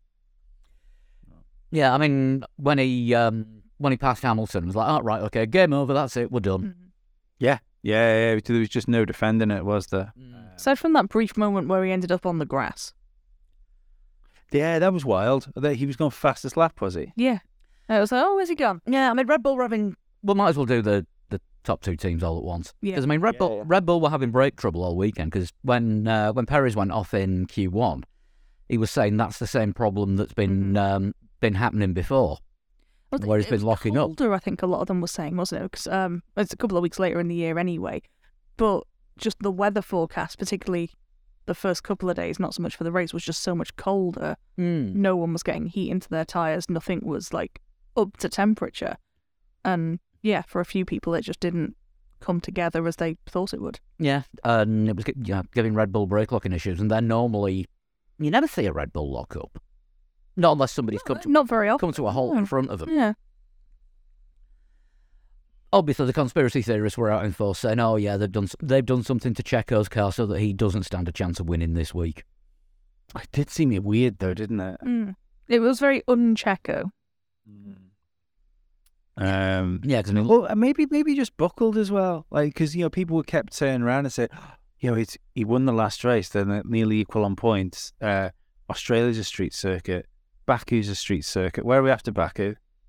Is it Monaco? Is it Canada? Canada, and then Canada, then Monaco. Yeah, Canada, Monaco, then Spain. Yeah, geographically it makes sense. Yeah, you had that run of street circuits. People were like, he's a street circuit specialist. Could he leave Monaco, like ahead in the championship, go into Spain? This stops that really from being a thing. he's not gonna. Max will have to have a DNF or two, I think, for him to properly get ahead now. So it's done. If they wanted to do it, it's done its job. But no, I just think it was a genuine car issue. Yeah. He had an off weekend. He still got up to fifth. Yeah, I'm not saying I believe that. By the way, I'm just it's if that's what they want to do, I don't really see what benefit a team has doing that when they've got such a dominant car. No, I mean you just multi 21, don't you? Well, it's not even just that. It's like you could say, oh well, if you let the drivers race, you're gonna the drivers are gonna fall out with each other, and you're gonna have loads of problems that way. I would argue that favouring one driver over another to that level will mean you have driver problems anyway. And you don't know at this point of the season, do you? Like Max Verstappen could go completely off the boil, and if you've tanked your other driver, then where are you in the championship? It's fairly short odds, though, isn't it? Oh, it's unlikely, but it's not. It's not like you can't rule it out. 1999 Ferrari. 99. What happened in 1999? Schumacher broke his leg, and yes, mysteriously Eddie Irvine missed out on the Drivers' Championship because of supposed car trouble in Japan because they just couldn't get the setup right, but they still did enough to win the Constructors. Yeah, Mr. Ferrari would barbecue his own mother for that World Championship now. Yeah. But yeah, I mean that was blatantly obvious what they were doing to Irvine. He was Ferrari'd out of it. Yeah, that was so stupid.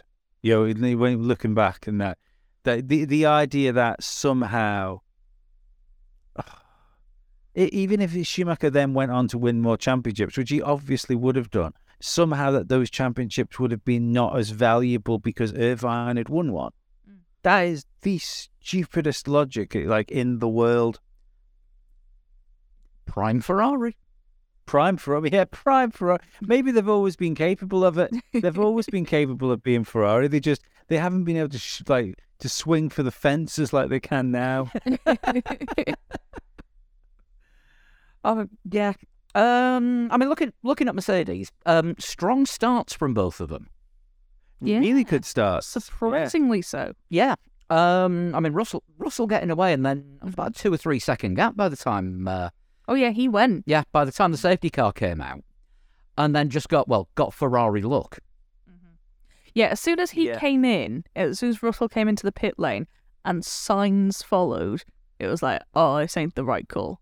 Ferrari have one car. They only have one car, and they're bringing it in. This is definitely not the right call.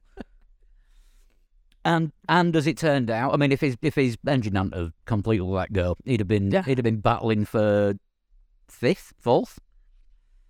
That's what I'd do if I was a Ferrari driver. If they were talking to me about strategy before they even open the mouth, I'd go, no, wait, I've got a new strategy. There's a dartboard over there with all the other teams minus Charles Leclerc on it. Just throw a dart at the dartboard, pick our driver, and we shadow them on strategy.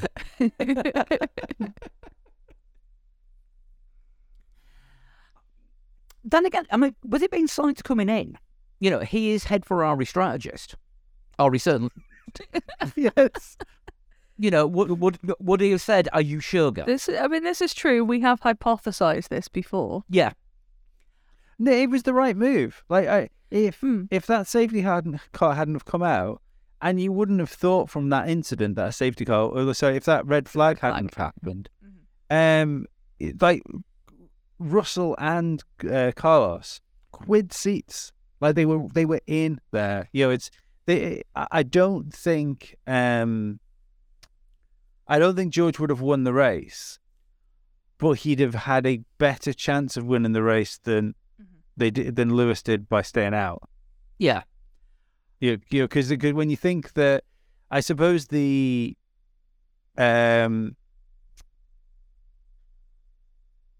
thought Russell probably had, because it was his call to come in, wasn't it? Yeah. So they could have used Lewis to maybe hold Verstappen up a little bit, you had Carlos coming in with George as well. So when I don't think it would have took long for Max to dispatch Carlos, but it's another car he'd have had to get past on the way to getting George back. Yeah. And it's more of a gap George could have built up. So I think if that safety car hadn't have come out, that George would have been nailed on for second place. Yeah, I think so. It was just unfortunate, and then I mean the rarity of a Mercedes engine letting go. Yeah, that's Especially very in such unusual. spectacular fashion. Yeah, Quite worrying actually on like race 3. yeah. I mean, that was up with Malaysia 2016. Yeah. Was it one of Sainz's last year as well? Had a proper like fiery let go. I know that's not a Mercedes, but Yeah, it was at Austria. He got off the track and the car started rolling backwards on fire. Yeah. but yeah, it is sort of it is. They just go, don't they? They go from like a little bit of smoke to like, oh hi, it's a massive fire, very quickly. Yeah, that was one where the marshal tried to stop it with his shoe. It's not a good idea. That was all he had. He had 2 things he could put under the wheel to stop it moving: his shoe or the fire extinguisher. And the fire extinguisher Better off putting the fire. little more than Better- he did. Yeah, better off putting the fire extinguisher and trying to put it out with your shoe. I mean, that's the Ferrari way of doing things, isn't it? Punch the fire out.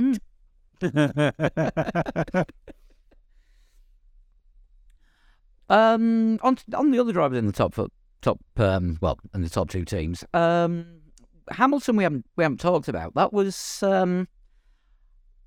that's probably his best drive this year, Oh, definitely. and he seemed to be happy at the end, Yeah. which we didn't get a great deal of last season. Are Mercedes coming back? No, I think they flattered to deceive with everything else that was going on. I think that was. I don't think they flattered to deceive with everything else that was going on because they were legitimately up there in qualifying. It's like in qualifying positions. That was a legitimate front row start for one of them. But I do think it was track specific. Yeah, I mean Mercedes race pace is what they really need to concentrate on. We saw a lot of this last year, particularly early on last year with Mercedes, so that even though they were off the pace, they just kind of got everything right so that when it went wrong for other people, they were in the right place, and that's where they were sort of picking up all their podiums. There's maybe a bit of that. Well, that's the thing, isn't it? Just because the car isn't quite where they wanted it to be, it doesn't mean that they are not still operationally a really good, strong Formula One team. Oh yeah, Do you think this could mess them up though? Like this result and being up, like because they need to, if they're going to abandon this concept of car, like they need to have all heads agreed that that's what they're doing. I'm absolutely convinced there will be fans of this concept of car when they got back into the debrief, going, see, I told you we just need to keep working with this car. Yeah, but then in 4 weeks' time, when we're talking about Baku, when we see how much down on top speed they are, which is something that you desperately need there with those straights. They're not too bad, on the top speed. They're the second. The Mercedes are second to Red Bull. But the problem is they are coming onto the longest straight off some high-speed corners, which is where they're going to be lacking.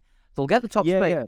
They'll get the top speed, but they will get it later than Red Bull do, which is going to give them the deficit. I mean, they're still going to be down on Red Bull because Red Bull have got a massive top speed. But see, that's the interesting thing is, I think it's something like, fuck it, what would it be? I'm trying to think. I know where. If it's in kilometers, not miles per hour, I think it's something like the Red Bull have a good 11 kilometers an hour on the straights to Mercedes. Oh no, maybe it's 5, and then it's 11 with it's 11 under DRS.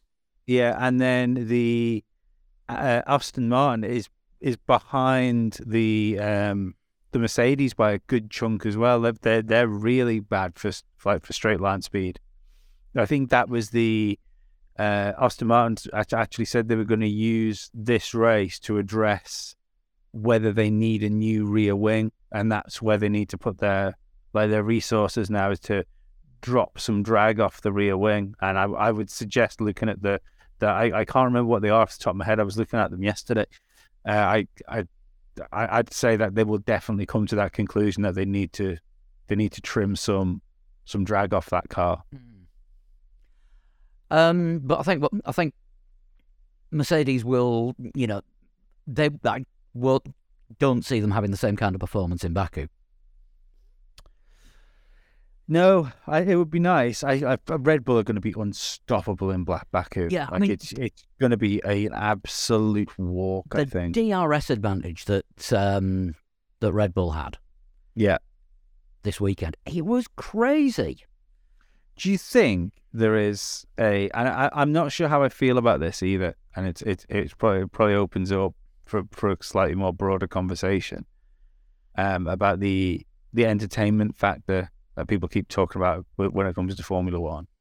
But these rules, like, people are saying now, like, oh, if the FIA are going to try and hold up Red Bull, but the rules were made in a way, like, even before these new cars launched, it was like, look, they want to help, like, have some sort of convergence where it comes to like the speed of the cars, and the rules have been implemented in a way so if somebody does, like, interpret the rules too well, those interpretations can then be trimmed back to try and squeeze the grid together. That's the whole idea of it. Do you think that's where it's going to happen? Is this straight line advantage? If a team can lodge a decent enough protest as to why the Red Bulls seem to be so slippery in a straight line, especially with their DRS, they've got to find something even borderline illegal, and I don't think they can, because the way that Red Bull are designing the cars is completely bulletproof. Maybe but it does seem strange in this era of Formula One, where the cars are so tightly regulated. It seems weird that they've managed to find such a deficit to the rest of the teams. Yeah. Mercedes haven't forgot how to make Formula One cars. Ferrari haven't forgot how to make, like, Formula One cars that can nearly win championships. It just seems like such a. I don't think it's the most dominant car like Formula One's ever seen by any stretch of imagination. I think. God, no. I mean, Lewis keeps saying I've never seen a more dominant car than this year's Red Bull. Yeah, because he was in it. He didn't see it because he was. Yeah, the difference there is the Red Bull is around about half a second faster in race pace. The 2017 Mercedes was 1.1 seconds faster than everybody else in race pace. Probably, yeah, sounds about right. Yeah. So yeah, it's closed up, and there's a car that's got the most out of the rules. I suppose that's the other thing as well, and I get the whole thing of, like, well, you shouldn't penalise someone for doing a good job, and I get that. I understand, but at the end of the day, Formula One, the aspect we watch, as much as interesting as the engineering is, especially to certain people, especially like people like Scarbs, I get it, how interesting the engineering side is. 99% of people watch Formula One because they just want to watch people race each other in quick cars. Yeah. So anything you can do to try and even the playing field, because that's, you kind of not, you might be penalising the team, but by let's say you could legitimately shave half a second off the Red Bull and say, look, you have done this magic thing. We have decided this magic thing is illegal. Half a second has gone off your car right now. People would go, well, that's penalising Red Bull, so that's unfair. But then you go, well, no, because now everybody competes on a level playing field, or a more level playing field. You're actually going to get a race. You're going to see whether Lewis Hamilton can beat Max Verstappen. You're going to see whether Fernando Alonso can beat the two of them. But until that car advantage disappears, then it might as well be cheating at that point, because there's nothing equal about it anyway. Well, that's the thing. That's the thing with Formula One, though, isn't it? It's not a spec series. You know, every team is free to interpret the rules as they see fit. Within the rules and the guidelines. And if somebody does it better, then they get the success. The question then needs to be had is that viable in the way we currently consume entertainment? Can you have, let's say we had a Ferrari era of dominance in another 5 years' time, for instance. I don't just mean now, because people's attention spans don't disappear overnight. We are like this core, like Formula One fanatic group, which will always watch every race. And the only bad thing about a Formula One race is it's never 10 laps longer than it is. But we're also a generation of people that grew up with 4 TV channels and no mobile phones, and we've straddled that technological thing. Can I just say I'm old enough to remember when there was only 3? I know. Look, I'm being kind to you by just saying where here. But the thing is, like the people that are going to be watch Formula One are going to be people that watch TikTok and or maybe not watch TikTok for much longer, but also have this wealth of entertainment. So if people tune into Formula One and it's boring, they're just going to go, all right, well, there's everything else in the world that I can get instant access to from any device I have. Why would I put time and effort into watching something that's not interesting? And I think that's why F1's going for the sideshow stuff as well, to get the interest, and the race becomes a smaller percentage of the F1 experience. Maybe I see no problem with what we started the show talking about, the idea that there is a prerogative in within the FIA and race stewards. Under most circumstances, we will try and get racing. And people talk about that like it's a bad thing, which is really weird. Like when you had people online yesterday that would have preferred the race just to end with 5 laps behind a safety car than them try and get racing again. Mm-hmm. What's wrong with Formula One fans? Why would you prefer just to watch a race finish on a safety car when you can just restart the race and have 5 racing laps or 3 racing laps? Mm-hmm. Oh, as soon as that red flag came out with a few laps to go, it was like, yes, a sprint. That's what we need. Well, this is it. Yeah. I thought it was great, and then you go online and the vocal like Twitter Formula One crowd. And the funny thing is, those same people, if it would have finished under a safety car, would have complained it finished under a safety car, like we used to do when it used to finish when things finished under safety car, like the IndyCar did after Grosjean binned it last night. Yeah, yes. it's no one's ever enjoyed seeing a Formula One race finish behind a safety car. It's horrible. You feel like you've been cheated, I think, when that happens. But yeah, I think Formula One moving in a direction where they go, look, we have to entertain people. You're not fixing races. You know, it's not. We're not going like WWE, where on the podium where whoever finished 4th comes out and cuts a promo on the top 3 before the next race. No, they're saving that for UFC now. They're merging. I know, yeah. I know it's a really good thing, and I'm quite happy about that. I thought it was going to get bought by the Saudis for a while. Fight entertainment. Yeah. Isn't that boxing now? Boxing seems to have gone very WWE without the chairs. But yeah, I don't know. I saw a race. I was quite frustrated on Sunday. Like, I saw a race that was incredibly entertaining, that had realistically, when you had a car as strong as the Red Bull, shouldn't have had anywhere near the drama and twists and turns it had. I was just happy I was entertained for an afternoon. I mean, at least it wasn't France.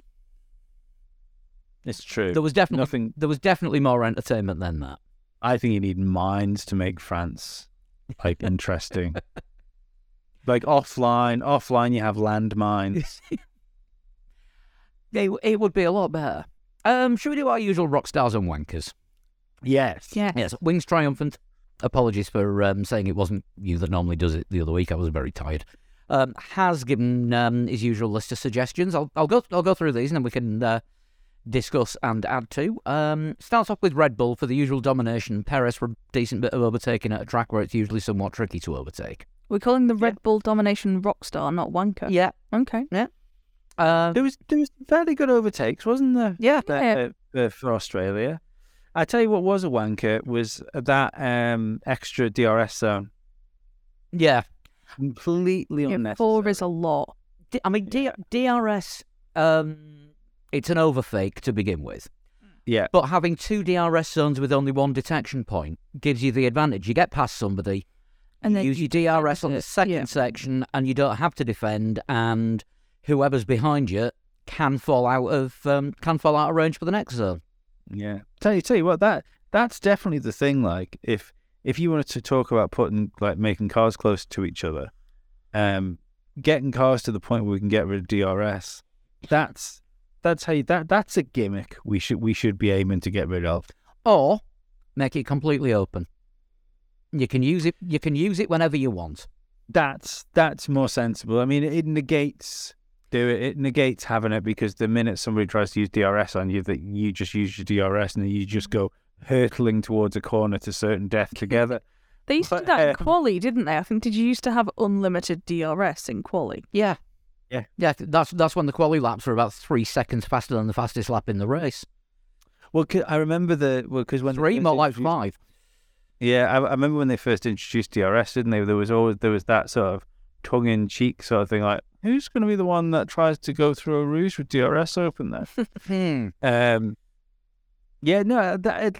Or even like take the like, we're all into hybrids and electricity and stuff like that in Formula One cars now.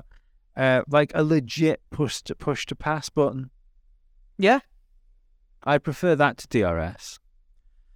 Yeah, you got your energy recovery, your battery boost, and I mean, Kerrs was great. Yeah. Yeah. Yeah, that definitely worked. Right, other rock stars. Mercedes for a significant leap forward. Now, I'm torn on this one, because yes, it was a leap forward for them, but was it track specific? Yeah, we don't know if it's a leap forward or just a good weekend. Yeah. Alonso for another great podium. Briefly capable of taking the fight to Hamilton until the second to last red flag. Also, second to last red flag shouldn't be a sentence that's used. Yeah. McLaren and Piastri for his first points. Maybe it was pace, maybe it was luck, but good to see a temporary recovery. Mm-hmm. Hülkenberg for matching Leclerc on points. I mean, I would say that makes Hülkenberg a rock star and Leclerc an instant wanker. Yeah. Yeah. Oh, I'll get to the Ferrari bit in the wankers section. Now, he says Australian fans for putting up with the evening sun through 3 red flags. The promoters were called to the stewards at the end for fans getting onto the track during the cool-down lap. Yeah, never seen the promoter call to the stewards before. Like, summons, to not just like, oh, come in for a chat and a biscuit. Yeah, proper FIA documents. And, the promoter's now being referred to the World Motorsport Council for not providing adequate security for stop people getting on track while the track was live. They are really pissy now, aren't they, the race stewards? But, there seems to be this real, like... I don't want to sound like an 80-year-old Formula One driver that thinks if you don't come home on fire, you haven't raced today. But there does seem to be a real nanny attitude with things. I think the aggravating issue here was that the red light was on Hülkenberg's car, so it was live, and there's a load of fans just being allowed to walk up to it. Right. 'Cause I think the issue from a sort of fan safety point of view. No. Oh, okay. So yeah, well, no, that's fair enough. I suppose I was just thinking of it being in a classic Formula One sense. Then, not forgetting that those things are essentially fucking live electrocution machines. Yeah. Something can go wrong with them. Yeah, that's fair. You know, I mean, some people would say that you probably shouldn't just like walk up to and touch a car that's not yours as well. There's also that element. Or yeah, yeah, especially a broken down one. yeah. But, But yeah, I mean, how many times have we heard since Curse was a thing? Get out of the car and don't touch the bodywork. Yes, jump clear of the car. I have a good. I have a relevant comment from somebody. Oh, good. That was at the race. If I can find it, it's worth it. This is from the Gez 2 on Twitter. He replied to me talking about the Australian Grand Prix, and he said, "I was at the track. It was maddening, but I have to say we were thoroughly entertained." So that was a different one. But somebody else referred to themselves as having a great time at the track, having somewhere in the region of 11 beers. Yeah. I mean, don't forget for all the races at Bathurst to put a limit on how much you can take in. So what people do is they turn up early, like about a week early, pick the spot, bury their booze stash, mark it, and then come back, camp there, bring a shovel, and they've got another 11, well, flaps I love it. probably. This is the thing. When you say as well, it's restricted. It's not like you can only bring in 4. I think it's restricted to something like 24 and like 6 bottles of wine per person. Per person per day. It's a pretty generous allowance. Oh yeah, but they still want more. And an honourable mention to Alpine for lending their grid cart to Alfa Romeo after both of their cars went out. Yeah, that was nice. I'm going to throw Alonso in there as well for towing the grid cart himself. Yeah, he like dragged a thing of tyres, didn't he? Yeah. Yeah.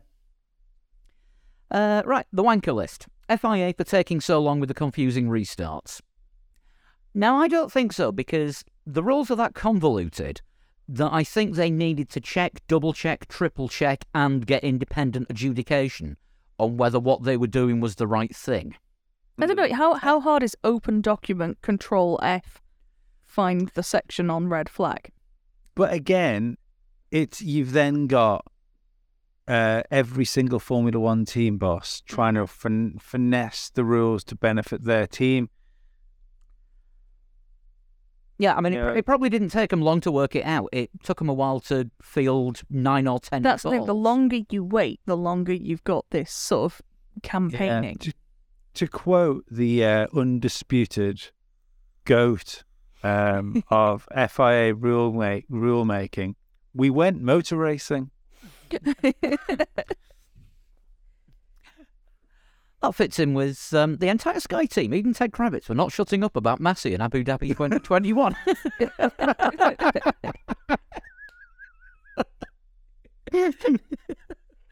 Oh, your timing is still there. Not sure where there is. Can we have just a black 3 legs 4 wheels t-shirt with just "We went motor racing" on it? Yeah, I'm working on some new merch. I'm trying to find a new merch company. That feels like something that might shift a couple. Yeah. Oh, just on the subject of merch, just Do it in orange. Oh my god! just a quick shout out to one of our longest listeners, Rich Walker. The stalker. We are going to get some hats sorted out soon, so you will be able to get a 3 legs 4 wheels hat to go along with the wall hanging that you're taking with you when you go camping at various racetracks for IMSA series. What style of hat? Baseball caps. Okay. Baseball caps. I'm trying to find a good baseball cap supply. So if anyone knows one that does print and dispatch on demand, let me know. But yeah, it's good. It's good to know that Rich is still listening to us 8 years on, because he was one of our first ever listeners. Moving away from honorary rock stars like Rich, back to the wankers list. Ferrari and Alpine for all their crashes. I can see it as a racing incident, but I don't see why during a race start or restart the drivers just seem to not be aware that other drivers might be tightly packed round them. Can't argue with that. George Russell's engine for costing Merc a double points finish. Yeah? Yeah. Everyone online throwing accusations at Max over the grid box incident without checking if it was actually against the rules. It's not. It's not. The tyres were on the white line, which is legal. The yellow line is only guidance, which shows you roughly where the centre of your tyres should go. So yeah, the rule only states that you have to be within your grid position. So the penalties that we've seen in the previous races, the driver has been outside of that box, to the right or to the left. I think Ocon and Alonso were, but yeah, as long as you are on or within the white lines, it doesn't matter if you're a little bit further forward. I mean, it surprised me that there's no actual standard size for grid boxes. Yeah, you get what you're given, I think. Yeah, they're different at every track. I mean, for something that is so, I don't know, rule. Yeah, constricted. I was surprised. I was surprised when I was looking that rule up that it wasn't more specific than just you've got to be within your position. Yeah, we just don't know how big the position is. And the Giovinazzi... Just quickly on the grid box thing, like as far as people, like the newfound fascination with maybe people go like over, like you have the engineers sort of sit on the on the side waiting to see, if they need to run back anyway, if somebody stalls on the grid. Yeah. Is there not a system we could work in where you have a representative person? That's easy for you to say. Yeah. Yeah, just a person from each team, from where that grid box is. So and like a cone or something. I'm sure you could think of something much more Formula One than that.